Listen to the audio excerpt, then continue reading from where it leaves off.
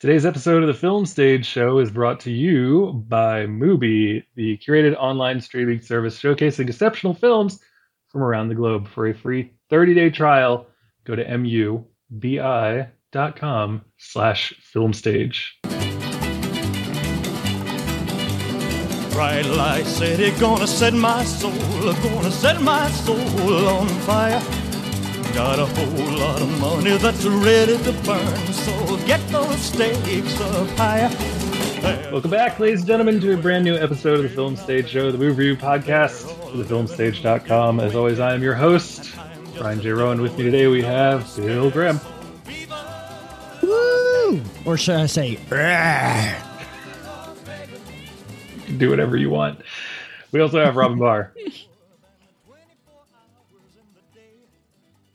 uh-oh. Maybe we That was did. my greeting. I said we also have Robin Barr. Did that? That was my greeting. It was a hiss. I Oh. was trying to take off of Bill. You need to We hiss didn't hear louder next anything. time because I didn't hear that at all. Oh, you didn't hear it? Okay, never mind. Nope. It was a total All right. hiss. I'm seeing from Matt that he also didn't seem to hear it, so I don't feel That is so alone. weird. Fine. Well, hello. Just a heads up, I've had 4 White Claws today, so I am the most sober I've ever been. I don't even You're hydrated. You're bougie. Yeah. Pretty much. Oh man. And that other voice, the man who helped to verify that Robin didn't make a noise that was audible on the human spectrum, is Matt Donato. Thank you for having me. Pleasure to be here. Happy to be with White Claw enthusiasts. The White Claw Yeah, summer. Robin apparently was speaking parcel tongue, so, How dare you insinuate I'm a Slytherin? First of all, how dare you get offended that someone would think you are a Slytherin? Because I'm obviously a Ravenclaw. Duh. Oh, I thought you were a Hufflepuff. Excuse me? Is it just because I'm fat that you think I'm a Hufflepuff? No, I think Bill's a Hufflepuff too. Ooh. What? No, I'm definitely a Gryffindor. Oh, everyone Yeah, he's, like, says they're a athletic. Gryffindor. Bullshit. No, like I've taken like 5 different like personality tests on that thing. Like Pottermore definitely was like, "You're a fucking Gryffindor. Like deal with it, bro." And I'm like, "All right, whatever." You're like, I got- I'm brave, I'm impulsive, I make decisions for other people. I'm a Gryffindor. I'll be honest. Like if it had sorted me into Slytherin, I would have been like, "I understand." I got Slytherin. I don't know. As a perpetual Hufflepuff, I don't know how to take all this talk. Like literally every time I've taken one of those tests, I've been a Hufflepuff. So fuck you guys. I don't know. He likes seem food. I seem to bounce between Slytherin and Ravenclaw, and I'm just like, yeah, those are the most badass sounding ones. I'm good with that.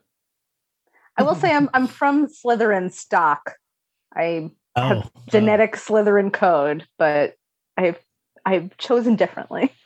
I've also taken like every like Bill, every test I've ever taken has been Ravenclaw since I was like 11. This is a fantastic way to start our podcast, which is about Army of the Dead. I don't know what we're doing here. Anyway, Matt, would you like to introduce yourself to our audience? By all means, my name is Matt Donato. I have written for such places as /Film Fangoria, Bloody Disgusting, Ebert Voices, yada yada yada. At Donato Bomb on Twitter, Letterboxd, Instagram. I will tell you what my stuff is, and you can see me writing about horror often, lots of horror things. So I'm very happy to be here to talk about Army of the Dead, which I have lots of opinions on. Nice. And yeah, we're here to talk about Army of the Dead, the second film from Zack Snyder to come out this year. I guess. Technically, Yeah, you could say that. you know. This Fair. this movie, the fact that we're talking about it does make me wish that we'd carved out time to talk about the Snyder cut of Justice League. we Does talked about it it? plenty. Do you really want to?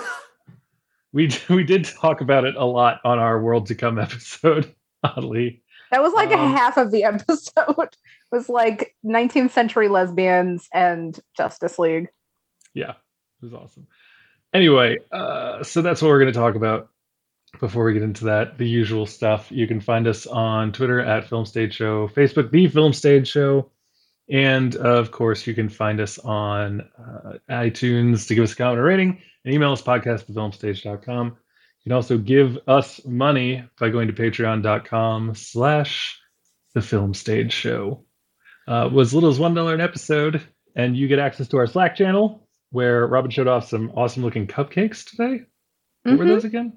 Chocolate coconut with rainbow frosting. Yeah, Jesus, that sounds amazing. How could you not want to see that? In addition to that, we are brought to you by Mubi, the streaming service that curates exceptional films from around the globe. Every day they add a new film to their service for you to watch and enjoy. So there's always something new to discover. And they've got a bunch of great stuff coming. The one that sounds the most germane to my life, especially as I am on a family vacation right now to the beach, which loyal listeners might know happens this time every year, which is also why my audio sounds weird. And I'm taking pictures and videos all the time, just so many. And I constantly think like, oh, when my daughter grows up, she's just going to have a treasure trove of photos. And so there is a movie on Mubi called Still Processing. In this personal reflection on profound grief, filmmaker Sophie Ramvari mediates the processing of her own trauma by unearthing and confronting her family archive. This film shows photography's unique relationship to death while also making a strong case for the healing powers of cinema. Sounds like your life, Brian. Right? It's too perfect.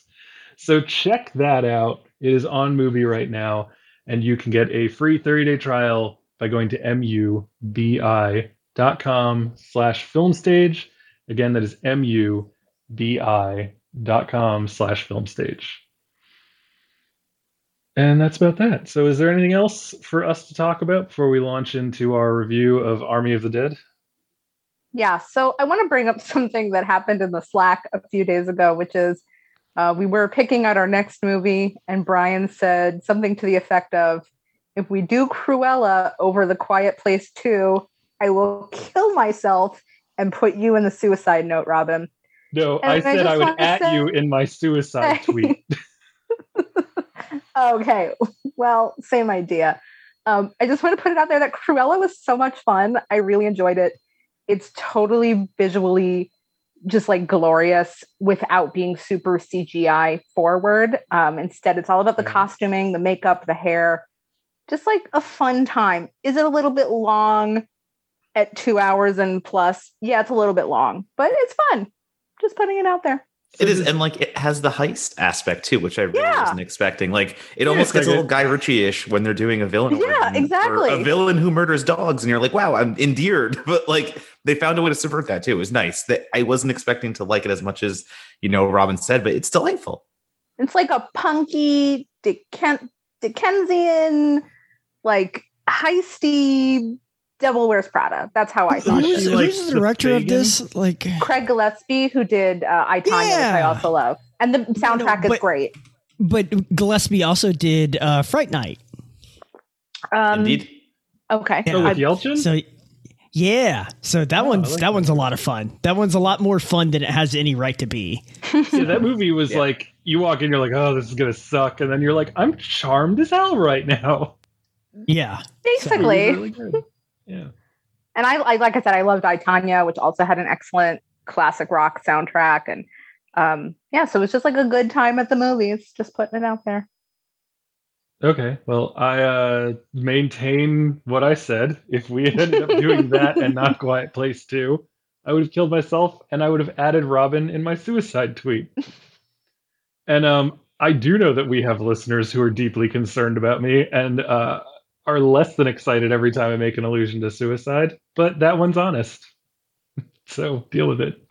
I mean, this is going to sound really weird, but I like suicide is another aspect of life. It's touched a lot of people. And so I feel like normalizing the discussion of it is an important part of reducing the stigma of mental illness. Yeah. Or as I always say, I've known over 5 people who've killed themselves. I get to make fun of it. So I'm allowed. If there's anyone who should be triggered, it should be me. Anyway, Well, we all have our coping mechanisms. yeah, really. Speaking of pulling triggers, let's talk about Army of the Dead. Woo! That's a segue. No, we're right? not. That's a segue. It's a hell of a segue. This movie, co-written and directed by Zack Snyder, stars Dave Bautista as the leader of a group of mercenaries, I guess is the most succinct way to put it, who break into the quarantined Las Vegas, which has been run over by zombies, in order to steal a bunch of money. It is out now in theaters and was released on Netflix this Friday. So you can check it out. So here we are. Let's talk about it. Here is the trailer. So we took turns of staring out the window at the darkness. The boredom overtook us, and he began to speak. He said, son, I've made a life out of reading people's faces.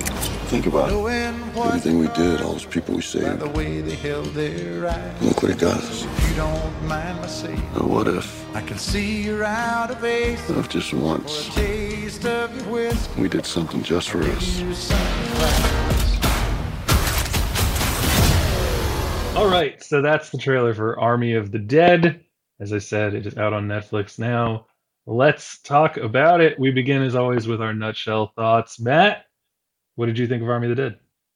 I think it was dreadfully dull and severely misunderstood what makes a zombie movie fun. And it tries to focus on the flashy, but there's not a lot of flashy to focus on. And I also think that there's a lot of writing in this film that does not hit me the right way. And I know I've said this online and I got a lot of flack for it, but my biggest issue is I don't know if Zack Snyder can write a male character without writing a female character to make them some kind of emotional sense around them. He can't write a male character without killing a female to make them mean something. And it's okay. I thought the way you worded that, I was like, every male character must murder a female character. Oh no, sorry. You mean sorry. Must be I very much by like the fridging.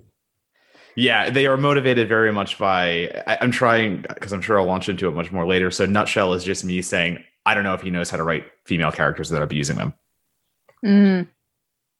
That's a good point. And that is something we will definitely talk about. Robin Barr, what about yourself?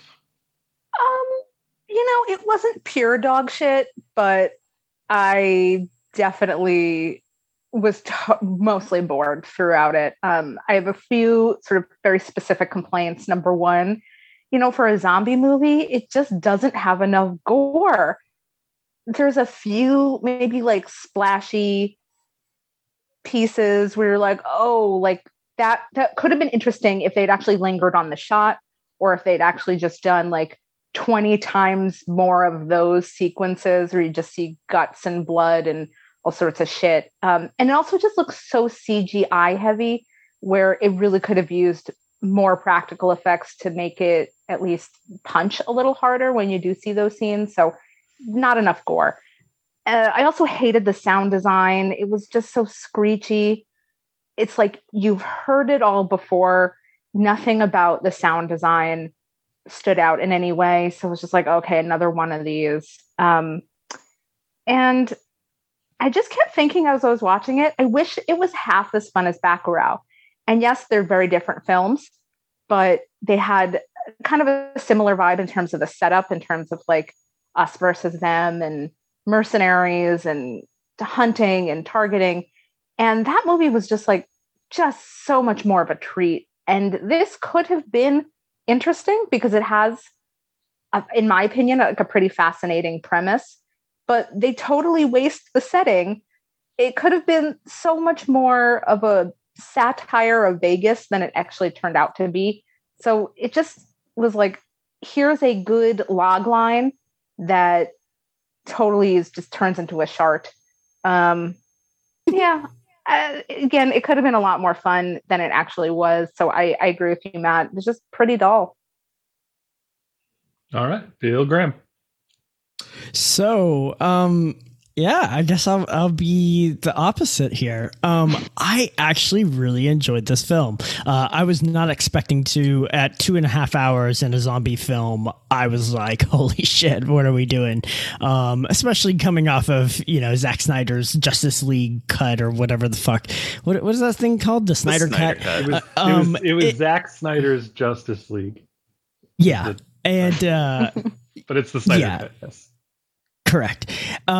So yeah, I actually ended up enjoying that quite a bit.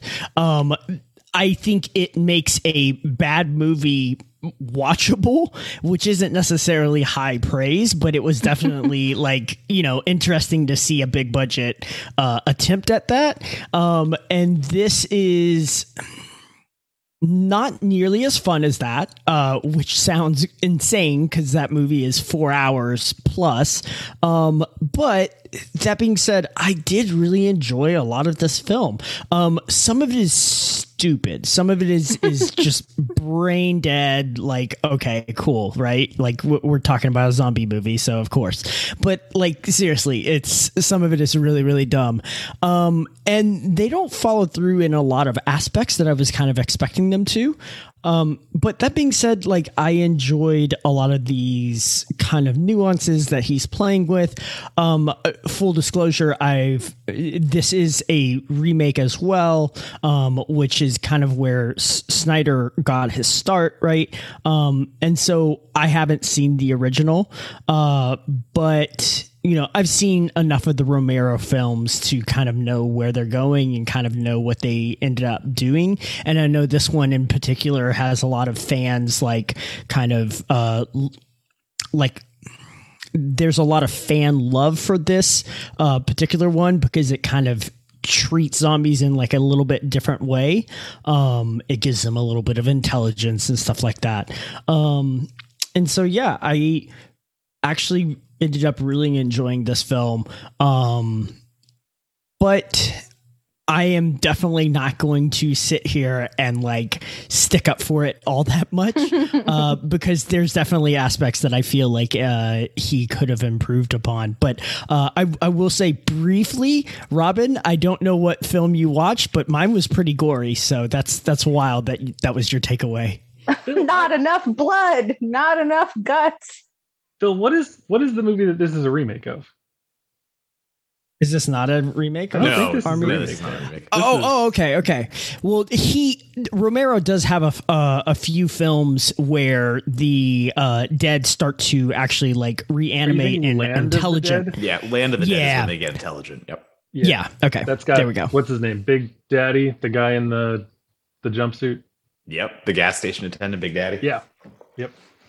Even if it's not a remake, it's obviously in the vein of Romero. So no matter what, the dead in the title, right? It's the vein of Romero, but filtered through Mountain Dew and Hoobastank quotes. Yeah, I'm surprised you said Hoobastank. I was thinking Papa Roach. That's fair, and also I love Hoobastank, so I take that back. Let's go with Papa Roach. I was gonna say I love Papa Roach, but I don't know if I can even commit to that as a bit. Cut my life into pieces. Okay. I do a good karaoke of that, by the way. So what you're saying, that wasn't your good version of that? No, that was the preview version. There's a better version in there somewhere. Yes. And now we will pause the podcast until Robin agrees to actually sing Last Resort. No. Okay, well, I've given up. So, for me, I was walking into this and I was like, Zack Snyder, I don't know that I like him, but I don't hate him. And I sort of respect the singularity of his vision. There's a big thing where a lot of places will be the visionary director of whatever. And a lot of times they just say that because the person made one good film. And I think that you could honestly say that Zack Snyder he's a visionary. I don't know if you like it, I don't know if you're a fan of what he's name the good film. 300 for me. 300, Dawn of the Dead. Dawn of the Dead, yeah. Yeah. people stick up for Sucker Punch. I'm not one of them. No. I own Sucker Punch. I'll say it. Okay, see? But like I think it's dumb enough to know what it's doing. You like all genuinely like these films? It's not ironic? No, I love 300. Okay. Dawn of the Dead is one of my favorite horror remakes ever. I can easily say that, yeah. Agreed. I remember I was so psyched for Sucker Punch, and then I was watching it and I was like, oh no. Yeah, that's what I did. What I want. But like, and then I love people who are like, it's about empowerment. Like, how have we not realized that? I'm like, no, I understand that's what it wants to be, but it's not. Like, no, that's like a guy fapping saying that. No. Jesus. Never say. I would prefer you say jerking off. Never. Jesus Christ. And I like the Snyder Cut. Like, I really did enjoy Zack Snyder's Justice League. And I was funny because watching this movie, I felt a lot of Zack Snyder's Justice League, because I think that he weirdly is more about the kind of comics level character building than the action. Like, there's a reason that I think people like 300 and the camaraderie between the Spartans, and they will reference the action scenes, but like a lot of their things that they go back to in that movie are quotes that the characters say to each other, like, you know, we will fight in the shade. Like, you like the build-ups and you like what he does with these outsized characters. And I think, you know, ZSJL puts a lot more of that kind of interstitial stuff in, which is why that movie works so much better. And I had fun with this movie. I enjoyed it. I think that it's insane and very surface level in a lot of ways, but like, I'm on vacation. I was like, God, I have to take 2.5 hours of my first full day on vacation when I should be like getting wasted on the beach and watch this movie. And I watched it and I didn't hate it. You know, I was sitting there and there was a point when I paused it and turned to my brother and said, this movie is crazy. And then I started the movie again and I kept watching it because I wanted to see what happened next.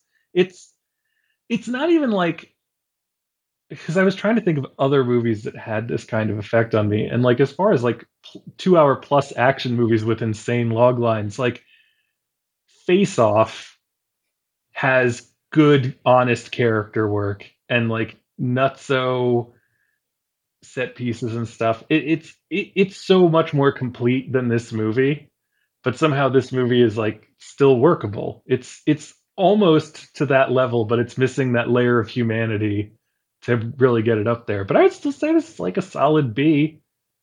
And I enjoyed it. I was shocked that I did, because I really thought that it had the deck stacked against it. But I liked it. I just want to be clear. I didn't hate this movie. It was like fair at the most, but it just could have been so much better. So I feel like I held it to a pretty high standard because of the horror elements that I was hoping it would have. And it just felt like poorly executed. So I just want to put it out because there. I think that walking into this, I was hoping that it wouldn't do horror elements, that it would just use the zombies as an excuse to every once in a while go a little crazy with the action. Like, I don't know. I never pegged this as being a horror movie, you know, like when you're able to have a bunch of people who are used to killing zombies, you know, like whenever your zombie team is trained, it feels less scary, you know, and it's just never going to be scary. Well, I Does guess anyone else feel that way about zombie movies? Matt? I mean, I don't know necessarily, because I went in wanting to be scared as well. I went in wanting to enjoy it as a horror film. And I went in specifically knowing that Dawn of the Dead was my favorite Zack Snyder movie so far. So I was going into this saying my two favorite Snyder movies are going to be zombie movies. It's obvious the dude knows how to make a zombie film with Dawn of the Dead. And this looked to have a lot of trailer aspects that had me intrigued. And like, this was going to be a larger scale horror event film.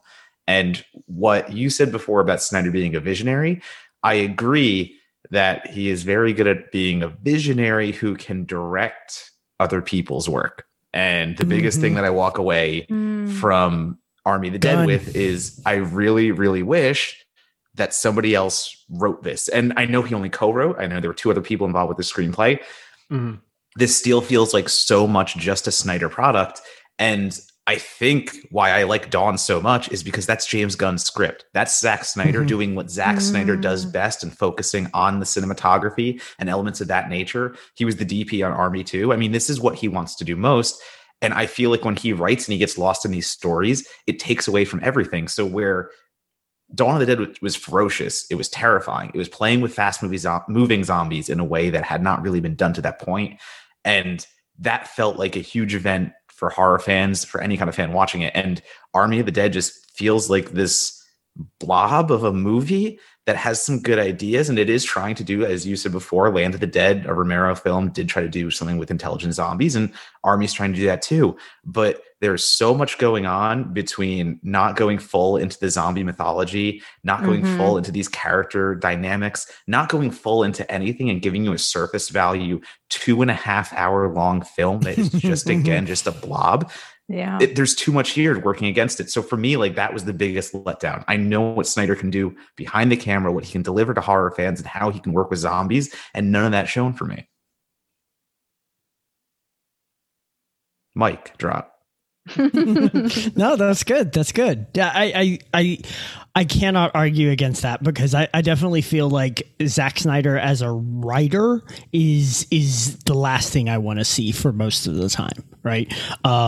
I don't know that his character work is necessarily all that creative or good. I think as a visual storyteller, like, there's a reason that, like, the Man of Steel trailer, like, had as much buzz around it as it did. And it's not just because it was kind of cribbing some of these, you know, beautiful shots that a lot of people were like, oh, it looks like Malick. And it's like, okay, well, just because it's a beautiful shot doesn't mean it's fucking Malick. Like, it's a come on, level, wide angle through grass at golden hour. I mean, it's totally Malick. Sure. But, you know, I think his visual style is very unique, and like, a lot of people recognize it, right? And if you watch the Snyder Cut, like, one of my friends texted me and basically said, yes, but slow-mo ? Is that necessary? And I was just like, yeah, that's kind of his thing, right? And he does that in this film. He does that in just about every single one of his films. I don't know if Army of the, or what am I thinking of? What's his first movie? Dawn. Yeah. Does that have any slow-mo? I can't remember. Not off the top of my head. I use the word ferocious because that is what that film is to me. And I feel like if he did his slow-mo gag there, I wouldn't be calling it ferocious. Yeah. So yeah. And I know a lot of that kind of started with 300. That one has a lot of big visual sequences where he throws that in, right? And he would argue that I don't use slow-mo. He calls it, I think, speed ramping, which is, you know, fine, fair, whatever. But, you know, put a name on your staple. That's cool. But yeah, I don't have any issues with a lot of his visual aspects, but I do have a lot of quibbles with his character building, and sometimes the amount of time that he spends doing some of this stuff. I do feel like, as much as I enjoyed this film, I didn't get like a full understanding of what the zombie hierarchy is. Now, again, that may be on purpose, because if you read between the lines and read some of the trades and things like that, there's already a prequel based on this and an animated series based on this in production. Right. Wait, and it's just like, and I think a graphic novel. No, I'm not kidding at all. Like, Netflix is going all in on this shit. It's a franchise now. So wait, yeah. what was hold on. So did he come up with this idea and like pitch it as being all these different things? Or did I don't know. I don't know, but it's been in development since 2007. That's 14 years. And he's tried to get this made for so long. And the prequel is being directed by the actor who is playing the safecracker in Army. So he's actually directing the prequel, and it's going to focus on him and his team of thieves in a different world inside Army of the Dead. It's going to be interesting. So the guy who played Dieter is going to be Yes. directing Directing Army and of starring. Thieves. Yeah. Okay, that has apparently been completed, and it's coming out this year. Looks like it. Yep.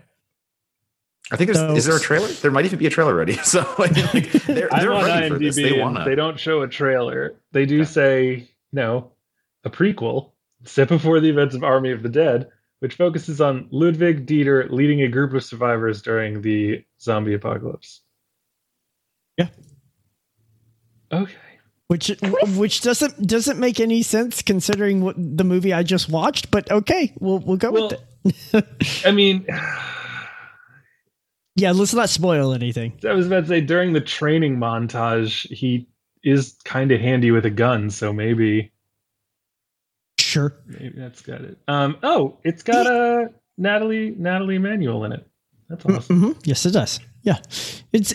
Look, the other thing that I will say is I also like a lot of his casting. Like the casting in this film is really, really good. And look, like we could talk about Batista all day long. Like I love that guy. Like he is everything to me that The Rock should have been. And like Wow, he's calling out The Rock like that. Well, I mean, really trying to shake it up here. What is The Rock done? Like, I don't know. And so like Baywatch. I really I love what Batista's done with his career so far, and like all these interesting things, and he's really found kind of his niche, this kind of muscle with heart and everything like that. But I also really enjoy a lot of the supporting cast and characters around this film. And I think Snyder sometimes doesn't get enough credit for that, like kind of picking these people out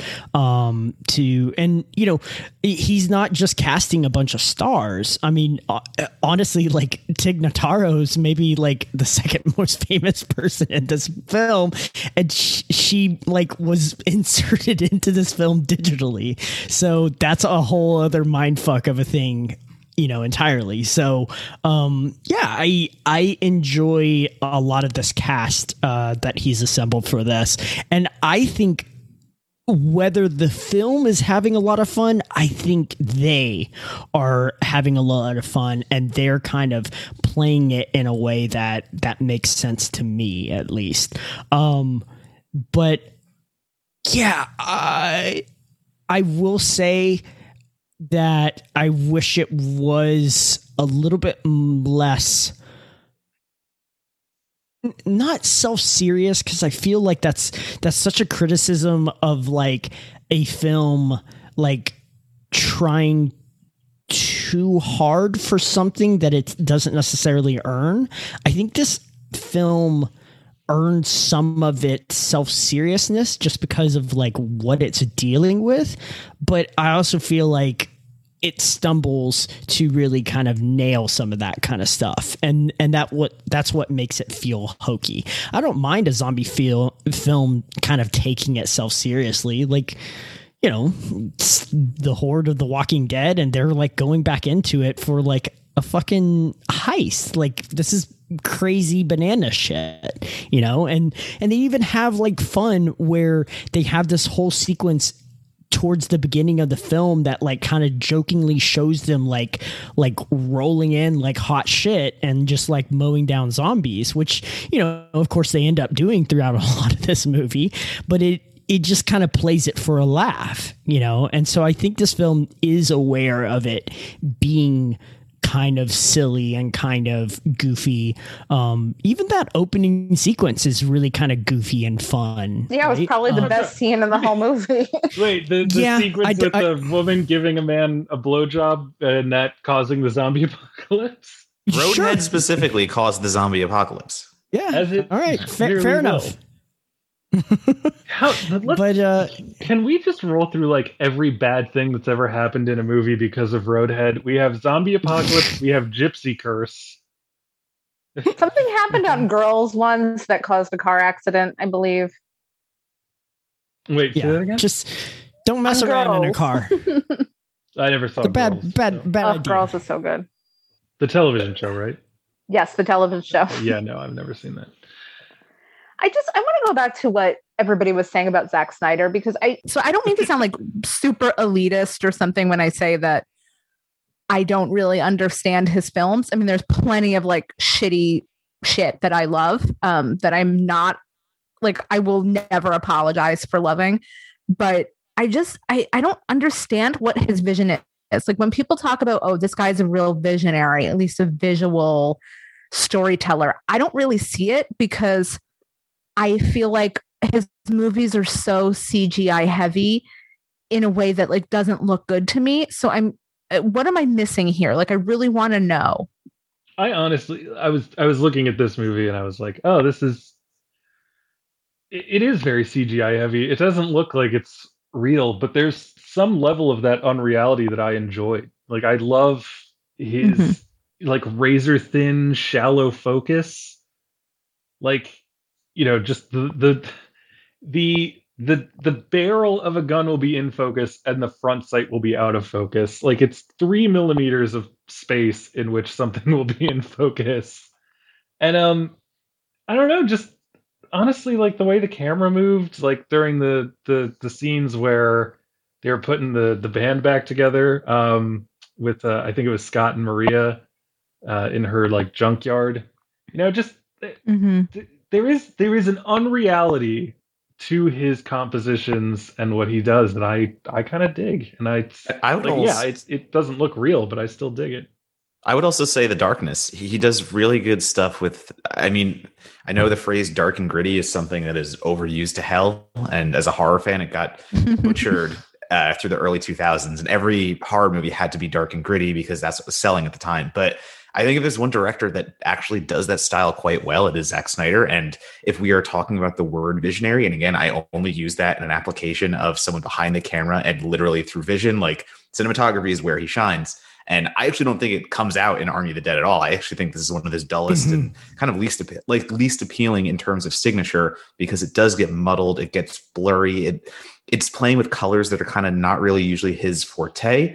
And once you put like shadows, and once you're doing something in a superhero world where he knows how to make something look grand and epic, at least to me. I think that's where it comes through. And he knows how to put a shot together that looks way better than it probably should. And again, that word epic is where I think he wins a lot of his fans over. He gives you something that is just kind of like a big visual feast. And to me, it's at its best when it's playing with shadows. It's playing with a lot of these effects in a dark lit area, and just this sternness and seriousness to his cinematography. I just feel it's something that he's gotten very good at and a lot of other people haven't. So that's where I give it credit, but that's pretty much where my credit stops.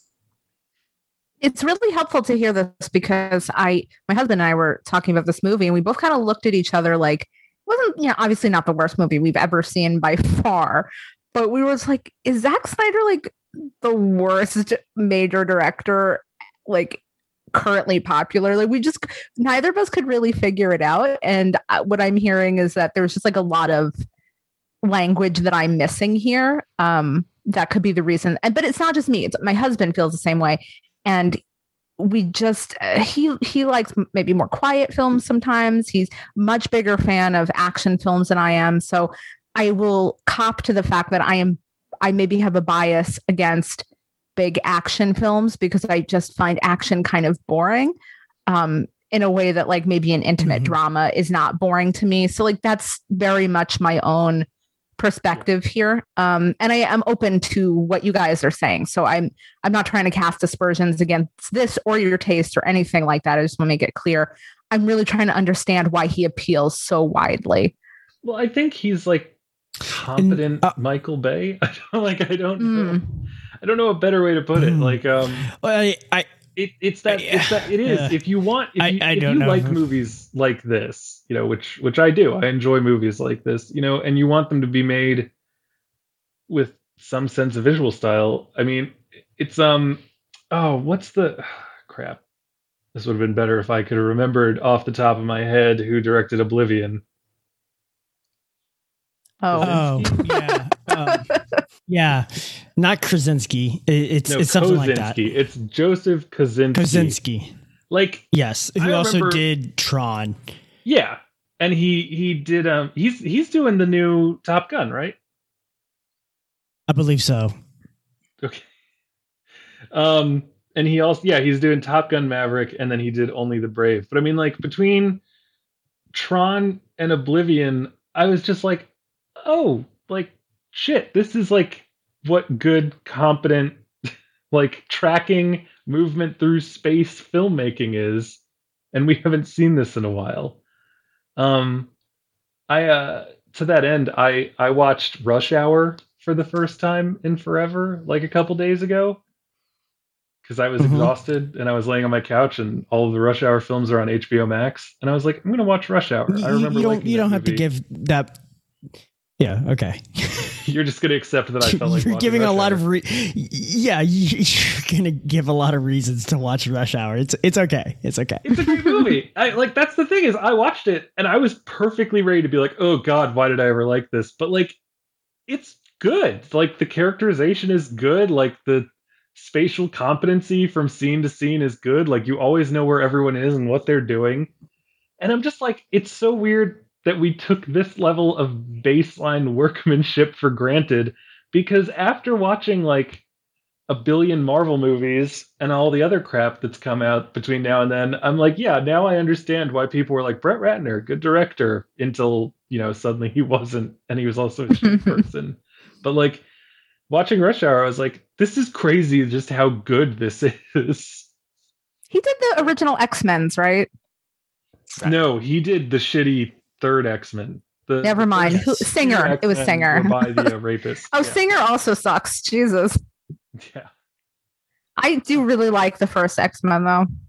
I like that one's good. I like X-Men. I like X-Men United. What was the other one? What was the one that took place in the 70s? First Class? That was a good one. First Class. First Class is fucking great. That's a great movie. That actually gives Magneto something really cool to do. But okay, so one thing I will say about Snyder is that he is a very hyper violent and hyper visualizing kind of director, right? And you just have to be on that wavelength. There's no, like, he is a fast moving train, and if you're just not ready for that, it's gonna pass you by. And so I feel like, it's not just the language of the action movie, because you may find some other action films that are kind of on a wavelength that you would enjoy, Robin, but I don't, like, if you're kind of just blanket, like, I don't really like action movies, I would never recommend a Zack Snyder. I would never say I don't like action movies. It's just like one of my least favorite genres, because I find that shot like very I start to tune out. So this is like maybe my neurodivergence coming through or something. Meanwhile, I'm just like, shots. Like, I thought Dark Knight was kind of boring. Like, it's fine. Oh boy. Wow. Okay. Yeah, that's a different kind of action movie altogether too. Yeah, I know. If you even put them together in that way, it's like, well, it's always my go-to example of like a movie that is considered one of the best X of all time that I kind of missed the boat on it. Whereas actually I really enjoyed the action of, say, Black Panther. Like, that really worked for me. I thought that was so well done. The action in that movie. I thought that everything about that movie was good except the action, really. Oh, that's so funny to me. Well, it's just, it's a matter of taste, right? It's not like good or bad or what. It's really helpful to hear this perspective, because it's one of the things that I feel most searching about, is like, what is the, why do people consider Snyder an auteur in some ways? And I think this is really getting at the heart of it. Also, he leads a cult, so that's the other part of it. Yeah, no kidding. But the story is just not there. I mean, the characters are not there. We really should get into spoilers pretty soon, because I have a lot of complaints. Yeah, I was going to say, my complaints are in that world too. Yeah, like almost immediately. I will say that I think Zack Snyder is a little bit like Gore Verbinski and a couple other people I know, and I would call them almost like prog rock. Like, if you've tried them once and you didn't like it, I don't think there's any option that it's ever going to win you over. Like, you're just not a prog rock person, and that's totally fine. Yeah, you just don't like Tool. It's okay. Who could ever say that? You're not a fan of Rush. Muse does nothing for you. You know, it's cool though. You don't have to. Yeah, but except like Snyder's 3 levels below any of those bands. He's like Seriously, no. Sure. I mean, yeah, I was just naming prog rock bands. I wasn't trying to say that Zack Is Snyder Tool considered Muse prog or- rock? Oh yeah. Yeah. Okay. I mean, I believe they, you. They consider King Crimson to be one of their like biggest influences. So when you name King Crimson, I guess, you know, I think of it differently. Like prog rock to me, like the Rush style prog rock is so different than like the metal version of it. So maybe that's just where I'm not. It's all Right, rock. kind of like Christopher Nolan's Dark Knight is a lot different from Zack Snyder's Batman v Superman: Dawn of Justice. Oh Lord! All right, let's get some spoilers up in here because I have thoughts. I do want to talk about spoilers before we get into like the thoughts and everything. I just want to take the moment to be like, Tig Notaro in this movie is amazing. I love her. Her Her first scene when they walk up and they're like, you know, hey, we got a mission, like, you know, $2 million. She's like, oh, $2 million. Yeah, I'm in. I don't care. And they're like, that's it. You don't We're even, good. the most realistic part of the movie. it's like, you don't want to know I love her. anything. She's like, well, Yeah. you're talking to me. I assume it involves a helicopter, but like, I hate my life Yeah, exactly. so much. $2 million is life changing. Like, yeah, let's do it.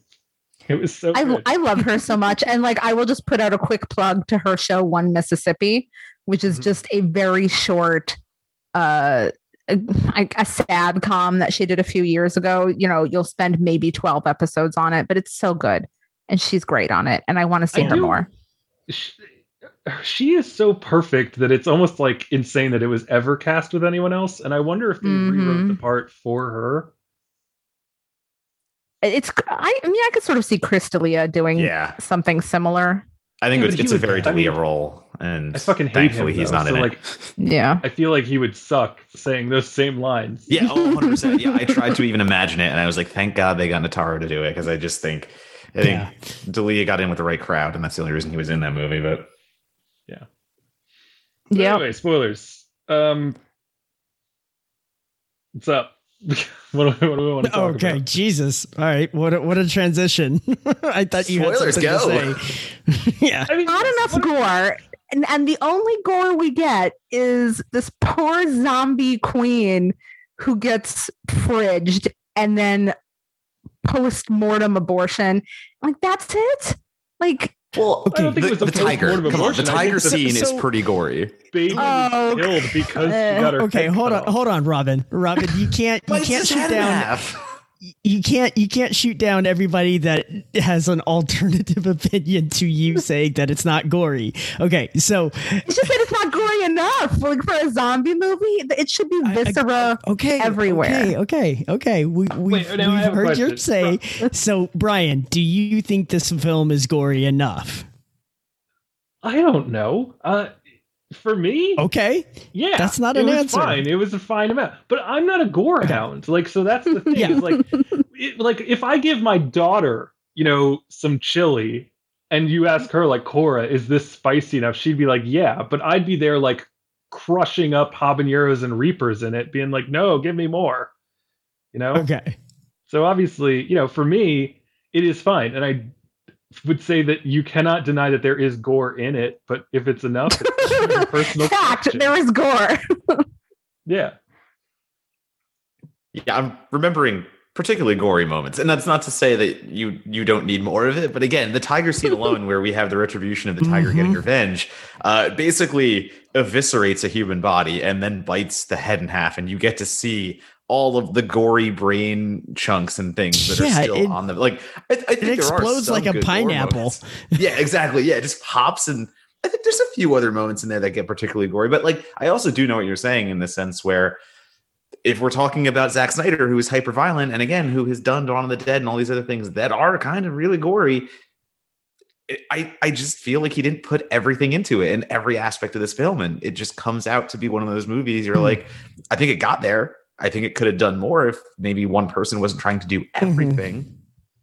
Yeah. Well, Yeah, so this is one of those. This is a bowling, like it's like hitting 9 pins, right? It goes right down the center. It hits 9 pins. You're like, Good effort, but the whole point is supposed to hit 10, and also like you can't put a little spin on that. Like, come on, right? So, you're never going to get all 10 by going straight down the center. Yeah, I'll say this: hit like 4 pins, and I thought the Revenant did a better job with gore. I'm sorry, because did you call it the Revenant? And also, is that your comparison point here? What is it supposed to be? The Revenant? It's the Revenant. It's not French. What are we doing here? It is a French origin word. Whatever. Okay. Le Revenant was better because it did what it was exactly supposed to do within the context of the story. Like you experience exactly what he's going through because of these body changing experiences that are happening through the movie. If I'm going into a movie where it's all about zombies sort of being destroyed, wouldn't you just see destruction everywhere? There seemed to be so many scenes where the camera cuts away just when you get like a limb flying or something. And I'm not talking about the set pieces like you're describing, Matt, which is the tiger or the head getting cut off the queen or the gray fetus, like, or even the face coming off and squashing, like those. Or like 5 things when it should have been like every scene having something, like the way that I think The Boys does it very well, where it feels very realistic. I'm still with Revenant, okay? Really? Yes, that is the first thing. The one where he gets attacked by the bear. Yeah, and that movie is like bloody as shit. It is. That at least I'm still trying to get the connection there. It's a very gory movie. What I'm saying is, like for the to be able to tell the story that movie does, and putting it in like the historical context and making you really understand the character, it gives you tons of just like violence and blood and horrors and all that kind of stuff, and it's unrelenting. Whereas the Army of Dead should have been more unrelenting, I think, for the context, right? Like they're doing a heist against a zombie infested Las Vegas. Like, shouldn't it have been more in your face? I think this film is more bubblegum pop than you're giving it credit. Right. Maybe. I think that's the issue. And this is kind of what I brought up earlier when everyone was like, for a horror movie, it's very light. I was like, whoa, was this supposed to be a horror movie? And like, I don't know look how at the this trailer movie was marketed. Yeah, look at the trailer and look at the poster. Like it looks so. This reminded me so much of like a more fun version of Suicide Squad. Yeah, a little bit. Yeah, that's kind of what I got from it. Now, yeah, especially now that I'm looking at the poster that I think you're talking about, Bill. The neon lights and all that stuff. Yeah. Always bet on dead. Yeah. But yeah. So it wants to be that, though, and it wants to be all these things. I just don't know if it ever knows what the hell it is. And I say that in the sense that what Robin said is great, actually, in the sense where if we're talking about the Revenant, you do understand the historical context. I'm sorry, pronounce it correctly, please. Sorry. The Revenant, or however that was. The Revenant. In any case, the movie where Leo fights the bear, the one we all know. Historical context is there. You understand the character. You understand what the character's going through and why they're going through it. And everything is part of the story. It's done in a way that you don't really need to focus on it too much, but the comprehension is easy. And where Army of the Dead struggles so much for me, number one, is it's trying to be a zombie movie that does something that is bonkers batshit with zombies that it really doesn't explain a lot of. It opens on the patient zero. Fast forwards in time, we've already gone through Batista's whole crew doing what they had to do as mercenaries. Yeah. And they're coming back together again, but we don't get any of the back together. The back together again doesn't give us any of the real good context that we need, except that, during the credits, a woman and her daughter died. So of course, Batista's sad because a woman and her daughter died. Then we fast forward even more. And then we get all these... Well, I was going to say, as far as the woman and the daughter dying, like that's in addition to him apparently also having to have at some point killed his own wife. Oh, right. I was getting to that. Don't worry, because that happens later when he has to kill his own wife on camera to make sure that we understand why his daughter's maybe a little mad at him. Turns out he's just bad at communicating, and that's why blah blah blah. In any case, I do love so again, we've already established the fact that we don't really have good context for the zombies that are very different from any zombie we've seen. We have a team of mercenaries coming together that should be more fun than it is, and it's not because, again, the context from their first heist and all these things is not there. And then you add the element of every time they try to drop a little romantic insert, oh, guess what? That woman's dead. So that person had to die because Dave Bautista needed some emotional development, and we develop our men in this movie by killing women. Another one of the females dies because she is betrayed by part of the team, which I still won't spoil, but she has every chance to tell the team who betrayed her, every chance even to ask for help still. And there was such a prolonged cut on her just looking at Guzman and just dying there so that Guzman can have his moment. And that's without even saying, again, Zack Snyder could not even write a zombie king without writing a zombie queen to behead on camera to make him mad. So, like, it is just baffling to me. It was like the Night King's wife getting dead. It was like, what? It's so bad to me, though, because to me, it's lazy writing. I'm a horror fan through and through who fucking loves Midnighters. Give me the gorier, give me the crazier. I want to see... Listen, this is going to sound insane, but like kill a kid on camera, you're probably getting a half a star more from me, just in the sense that you've killed a child in a horror movie. Yes, like you have done a thing that people are afraid to do. So I am not one to say you cannot kill a woman on camera in a horror. Kill a fucking dog on camera. That's 2 stars just off the bat. If you are willing to do the things, like that is what we're take risks. Nobody wants to see kids die, but I understand what you're saying. It's the risk taking. The risk taking is fine, but it's not doing it in a lazy way. So like that's where I got a lot of pushback on. Like horror should be unsafe. You're an idiot. Those women should die. It's okay. But like they should do it in a way that actually makes sense to the story, and I wouldn't have the problem. Like I just think Army of the Dead is fucking it's just poorly written. It's not doing the wrong things. It's just poorly written at what it's doing. I want to focus on that sequence where one of the characters is betrayed by her own team, and then she ends up battling back. She's kicking all sorts of ass. She jumps out of this window, and there's like 20 feet of distance between them, her, and then maybe like 4 or 5 zombies around her, and then like maybe 10, 15 feet back, there are the shambling dead, right? Which is what we'll kind of call the ones that are just kind of move around very slowly, right? And the drones, because Bautista and everybody else looks at this sequence and is like, no, she's unsavable. Let's go. Meanwhile, they have high-powered rifles that they seem to fucking John Wick headshot everything. And you're just like, hold on. Can you not go 20 feet that direction? She hasn't been bit. She's not being devoured right now. She's very much alive, kicking ass, like fighting back. And you're just like, nope, she's dead. And I'm just like so much of this film is written in a way that like kind of makes that sense, that threads that needle where you're like, okay, I get it. Now we have to make a sacrifice to these zombies that are intelligent because they have a like little territory around this area.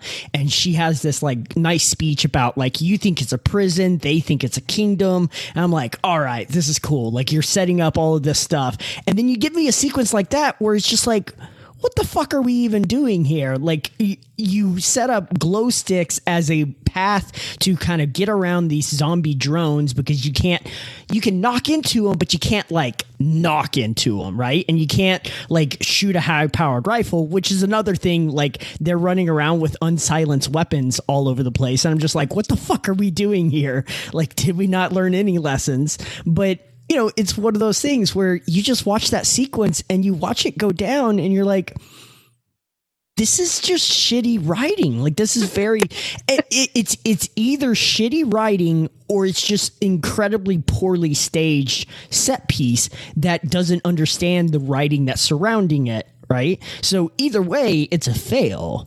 Like, Yeah, like, and that's kind of a microcosm of the film as a whole, where it's got all of these good things. It's got all of these things that you're like, okay, you're doing this right. You're doing this well. Like, I mean, I think everybody kind of agrees. Like, I didn't hear any pushback, but like that opening sequence is really fucking good. Oh yeah, really that's great. And it's like, again, when we cool. say the opening sequence, are we talking about the Roadhead scene? Yes. More like that. I thought you were talking about the no, more the massacre. Okay, I was thinking post crash, but not like the song and the Las Vegas sort of killings. That's what I was thinking you're referring to. Yeah, I thought you were referring to the sense where they have the quick, this is how we're going to do it, smash and grab. It's going to be so easy. Gotcha. That is my favorite part of the entire movie, because I agree. It's the only time the movie feels fun. It's the only time the movie feels like it actually knows the movie it is. And that is, the opening of, we're going to blow through Vegas, do this so quick. We're all going to get out happy and get our $1 million that also Dave Bautista lies to people about. And again, it's a very stupid thing in the film, but MacGuffin, whatever. He gives everybody matter, though, in the increasingly lower monies. And like, you think that's going to set up a moment, though? Funny, just because it shows like some people the barrier to entry is so much lower. Like they never come to someone who's like, oh, that's not enough money in the world. Like, he's like, the three of us will get 15 each, and then we'll just give other people whatever. And like, Tig Notaro gets $2 million, and you think that she's going to be like, oh, that's it. And instead she's like, fuck yeah. Like, where do I sign up? Like, shut up. I'll be there. It's fine. Guzman's like $300K. He's just like, wait, I get to kill zombies? Cool. All right, cool. Yeah. Cause he's like famous online for it. He's like a TikTok star. Yeah. But you are right. Like they show up to the safe just filled with cash, and nobody around them is like, I'm only getting $15,000. Like what? And that's like how much money betrayal. is this? You're setting up a betrayal. You're setting up Batista to have to fight against that sometime, and whatever character it is, be like, wait a sec, there's a lot more money here, or wait a sec, you said this to me. Why did that person get a different number? And it's just one of many instances where something Zach tells us is important in the script through dialogue means nothing. And that goes right to the very end, where there's a character in the helicopter who's integral to everyone dying. There's a decision made to save someone, and that person is in the helicopter on the way out, and we never see them again after the crash. Nope. They mean so little to the grand scheme. That we just assume she died. Right, exactly. The one character that has influences everything in the movie doesn't mean anything at the end. And that's my microcosm for the entire film. My microcosm for the film is Zack Snyder has no idea how to fulfill any of the promises that he gave us in this movie. And one after the other, he just shows that it really doesn't matter. And sure, you're here to have fun. And that's what all the critics online who are writing positively about it, that's not to say they're wrong, but they thought it was very fun.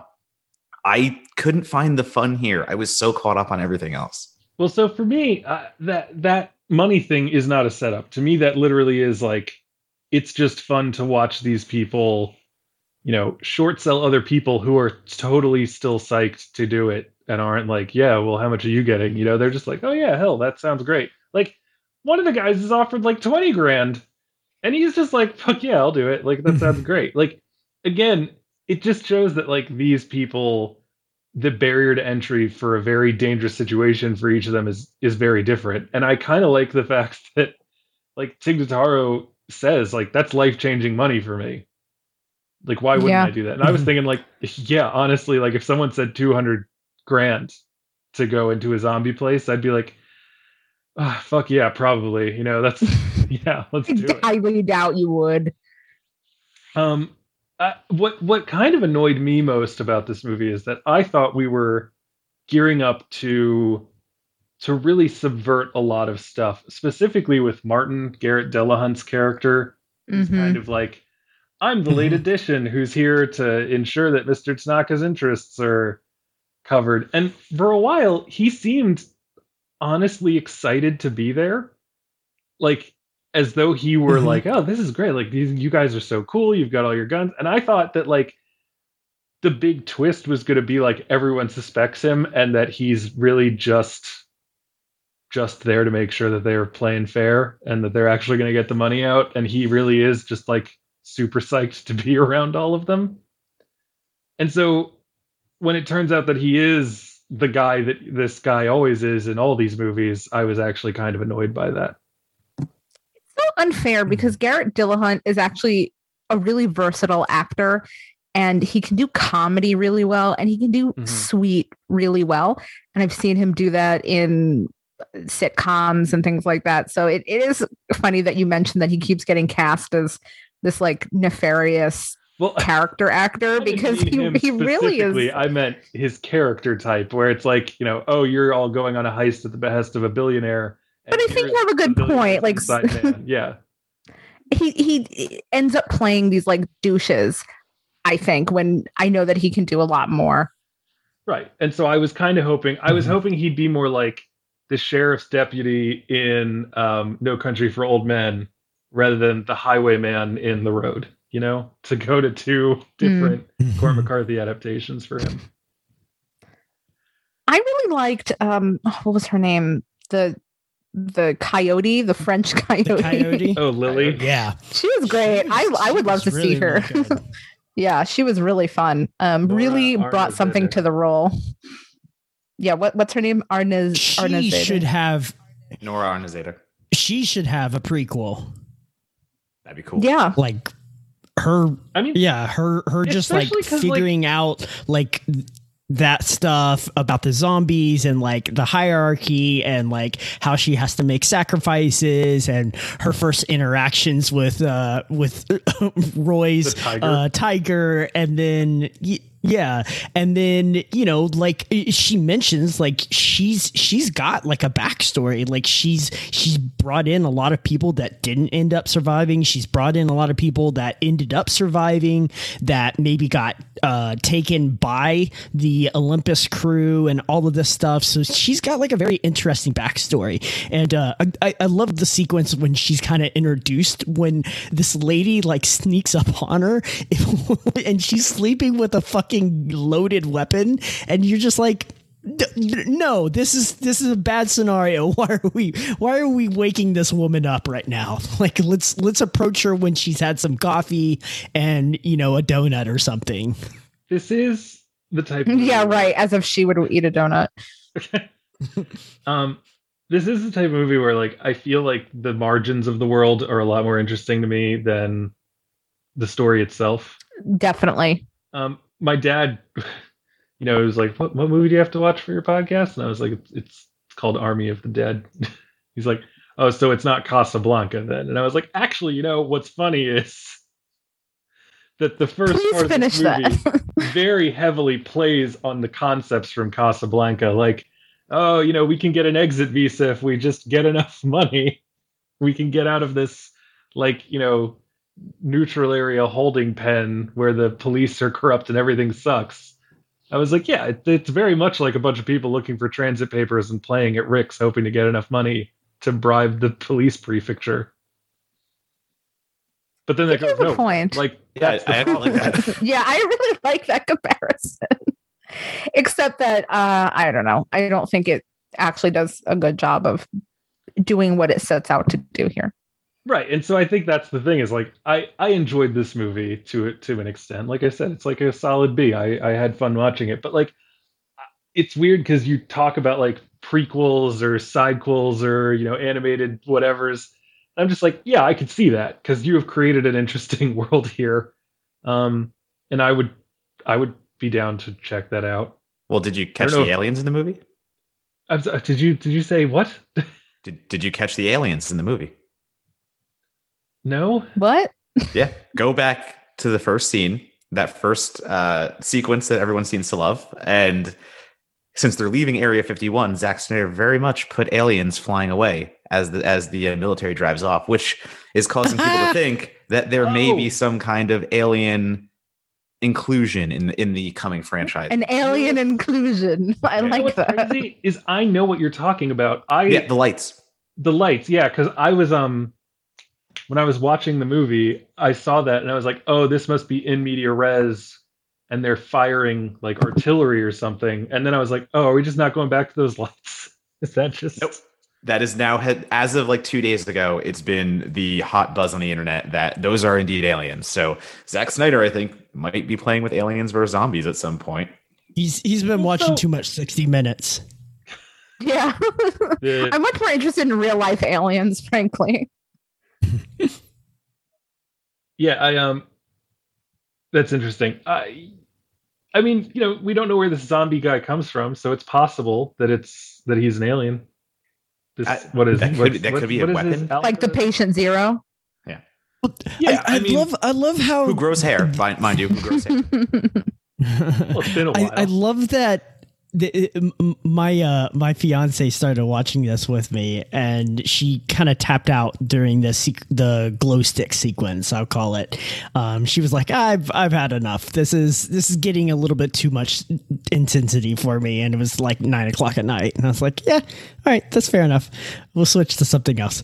But she mentioned that she was very distraught by the fact that when that car wrecks into the vehicle and then all of a sudden Patient Zero is like knocked out, or whatever, his carrying tube is knocked out, and then he gets on like the radio and calls back to base and is like, hey, like, we had a situation here, we need immediate evac, blah blah blah. And she's like, okay, is the vessel damaged? And he's like, no, yeah, probably a little bit.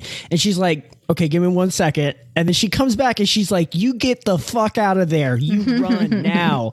And he's just like, well, that's an interesting reaction. And just like, it's like, what the fuck are we doing here? Are you not a military personnel? Like, can you imagine if someone just broke rank and was like, you need to get the fuck out of there right now? And you would just be like, well, that seems silly. It's just like. And yet you saw what happened the last year and a half with a national crisis. Like, people will act the way they act. Yeah. I think if we're even going to stay in the horror world for that, it's just the sense of Snyder trying to have fun with a trope that is very much not successful to me, because I had the same reaction. You're trying to be funny because the government is literally like, oh no, one of our secrets is about to get out and this is going to get terrible, get the fuck out of there. And the dumb military guys are like, oh, let's go see what's in there anyway, I don't care, they said to go away. And so I find that as Snyder trying to play with a trope, and I find it not succeeding. And I think that's, again, one of the things that Snyder's trying to do throughout the film, and he's trying to call back to the horror history. He's trying to play around in a genre that people are very familiar with and try to have some fun with it. And it just like didn't translate. And to go back to reading between the margins and what exists outside the margins of this film, this very much feels like how many ever, especially right now, we're getting a lot of movies that focus on a franchise and not a single film. And this one seems so very much like Snyder was thinking about everything else he could do in the Army of the Dead universe. And he really should have just honed it into Army of the Dead, make your good movie first, and then do everything else after, because there's a lot of stuff that he does not, or let's not even say he thinks about it, but he's thinking about it in a way that does not translate to a single film. And we don't get that context. We're not behind the camera. We're not in his mind.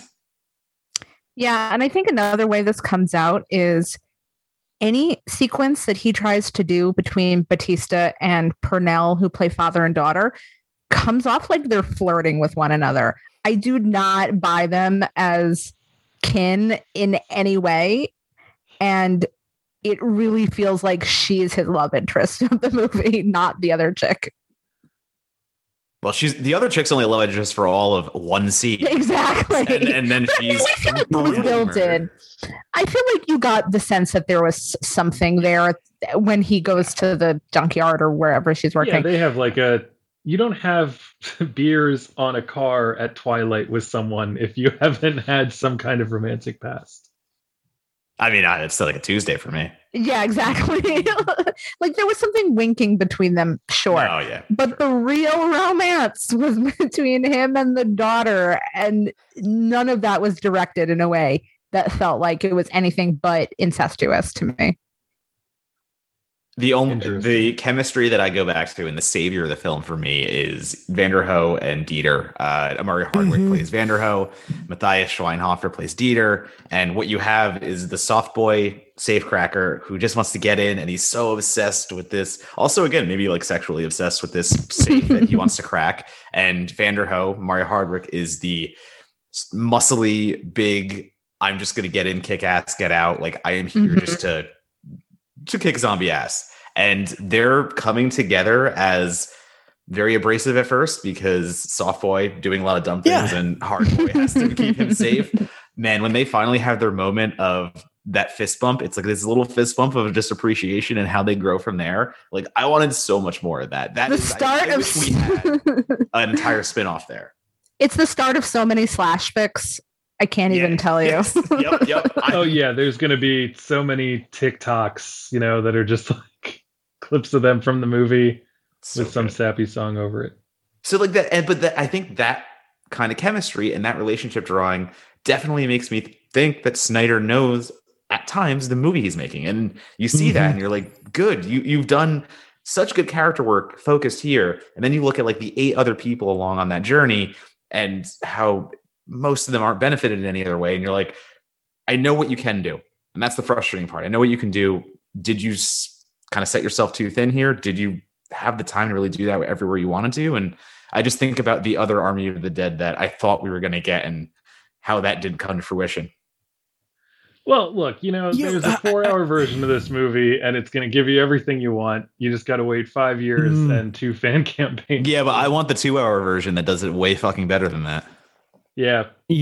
Well, here's the thing. So it is interesting that you kind of go back to that, Brian, because Netflix has already been like, don't fucking ask for the Snyder cut. You got it. Like we gave him carte blanche. This movie's 2.5 hours. Like what the fuck do you want from us? But also I do think that Snyder has a reputation by now, right? And like the Justice League film, the one that we got in theaters, like rightfully or wrongfully isn't Snyder's movie, right? Like that was reshot, that was kind of re-edited, put back together by Joss. So I don't want to say that that is his film, but the version that we got from him was fucking 4 hours. And I can't see him trimming any of that down without losing a lot of the character building and stuff like that. So I think what we have here is maybe a director that can't edit himself, right? And so he keeps making these giant fucking epics. I remember when Batman versus Superman came out, and there was a director's cut of that, and a lot of WB executives were pushing back about like how some fans were reacting and being like, well, there's plot holes all over that. And a higher level WB executive was like, well, you're missing some of the story of this beat and this beat. And my pushback to that was, it's not in the fucking movie, so how am I supposed to know any of this shit, right? And so I think Snyder, in a way, maybe he is this kind of big epic filmmaker at his core, and he keeps running into runtime issues where he keeps wanting it to be bigger and bigger and longer, and he doesn't know how to edit it out without editing crucial information, fun stuff. Like, yeah, the fact that we skip through all of the character building of the gang getting put back together to begin with is just mind-boggling to me. Like, spend those opening credits. Yes, we would 2.5 hours. Like, there should be plenty of time. Exactly. Like you would think, yeah, that you would have enough time to set up and execute on that kind of stuff, and instead, I'm learning about the relationship, and we're finding out that they are previous romantic partners 2 hours into this fucking movie. Like, what? Like, that's way too late. Yeah. And it's just like, okay, like, what have we been doing with all of this runtime if we haven't been building these characters in a efficient manner, right? And so, I would say what you want about a lot of the Marvel movies and things like that, but at least I don't need a 3-hour cut of some of, Endgame is its own thing, but most of those films are very tight and efficient about like what they're trying to do. They know what they're trying to get out of the audience. They got to set it up, they got to execute, and let's get the fuck out of here. Well, and those movies also get away with that by not having their characters have any interpersonal life. But that's how they get around with it, though, too. I mean, like, I think that's the other thing where what Netflix, to me at least, what they're good at highlighting very much is by giving their creators carte blanche and saying you can do whatever you want. It very much highlights to me that filmmaking is collaborative. Filmmaking requires a director, requires an editor, and requires producers to say, hey, you are an auteur, Zack Snyder. Sure, if we want to use that word, that's fine. But you have this vision and you are not wavering on it. We are the outside party telling you should probably waver on that because we have your movie's best interest. We want to make money. This is a thing we have to work together to get down. So if Zack Snyder still, after making movies for however long he's been making movies, still cannot get his point across in under 4 hours, like that's a problem. And it's the thing of, listen, as a writer, I would be nothing without an editor. The things that I would want to publish myself and say, this is good to go. And then an editor comes back and tells me, hey, this is pretty good to go, but I want to slash 500 words out. How do you think about this? And I go, wow, that's a lot fucking better. Luckily, it doesn't happen that often, but there's a reason why editors are there to say, I know you think this is necessary. Maybe it's not. Maybe this isn't necessary because I'm reading it from an outside context. And if we want to go back to filmmaking, Zack Snyder, you've been making this movie for over a year now. You have everything where you want it, but you're very close to this movie. This is your baby. We are coming in to tell you, maybe we need to chop this up. And I think the Justice League is a different scenario because, again, you gave it to somebody else. It was a totally different clusterfuck, for lack of a better sense. And that's one scenario. But in the regular scenario of a Zack Snyder wanting to do his 2.5-hour movie, and listen, I might have liked Army a little better if it was shorter and less dense and it actually just got some of that stuff out that distracted me. So that's Snyder's vision. I get it. That's what he wanted to put out. But in the same respect, it's just like you need someone to step in there and say, this maybe can be a little tighter and better. And I feel like Netflix has shown us that over the years because they let their filmmakers do whatever they want. And I look at some of these movies and I go, wow, I wish there were 20 minutes off of that. Yeah. I mean, that's Netflix to a T. Right, and Netflix has that issue. I wish. There's been a couple that I know, like Okja. I was like, oh God, like why did you let this person do everything they wanted? Where was the person to step in and say, are we sure we want Jake Gyllenhaal doing that? I wanted more of that. Roma, I felt the same way about. Netflix is like the like an evil genie. It's just like, grant me this wish. It's like, okay, but it's going to bring out all the bad of you. Yeah, be careful what you wish for. Well, the only people who really navigated it have been Spike Lee and Martin Scorsese, I guess. Scorsese's that is a mixed bag, I think, kind of across the board. But The Irishman is flawless. Some people really hail that. Talking about.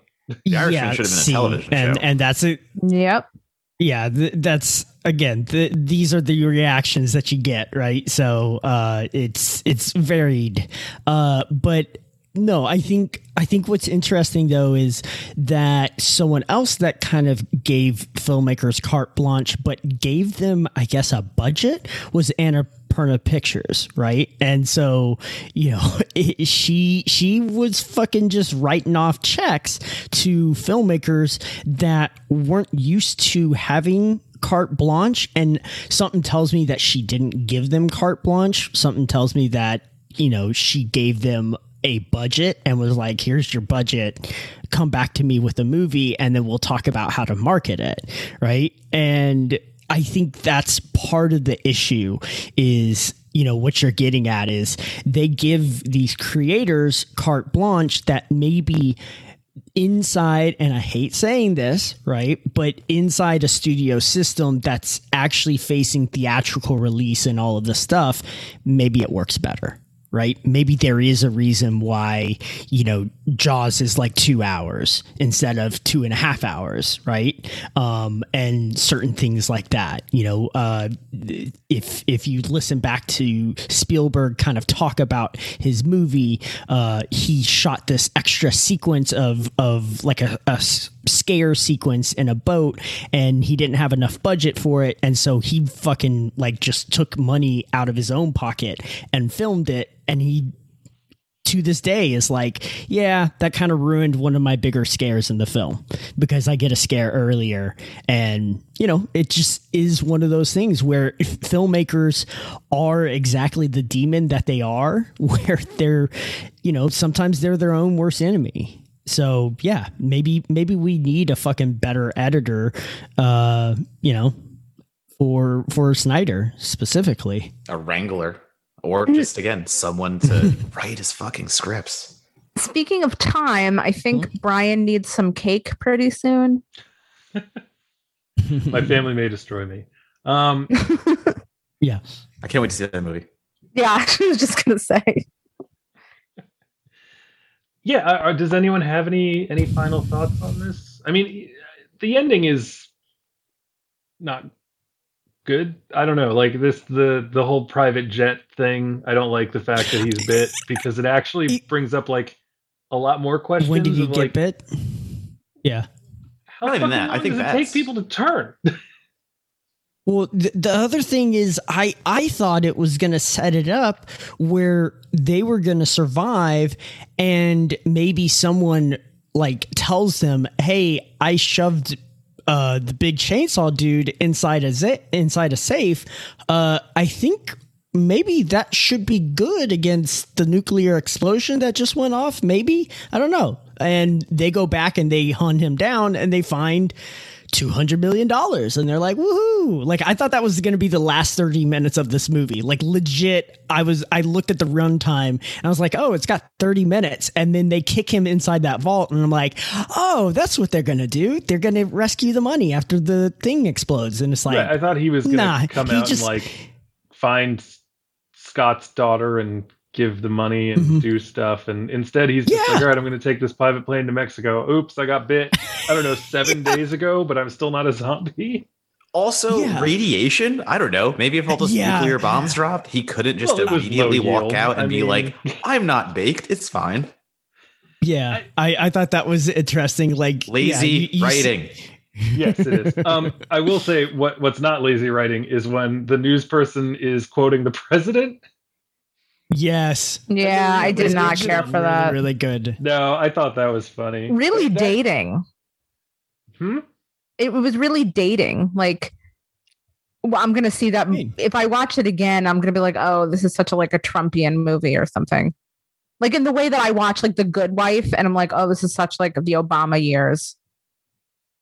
I don't see that art is going to reflect. I'm okay with that. I know, but it's just like I really roll my eyes at that stuff, and it's nothing specific to the Trump administration. It's just like anything that is so obviously a reflection is just dating to me. Well, I mean, they cast Sean Spicer in the damn movie. Like, cool. Wait. Yeah. Did they?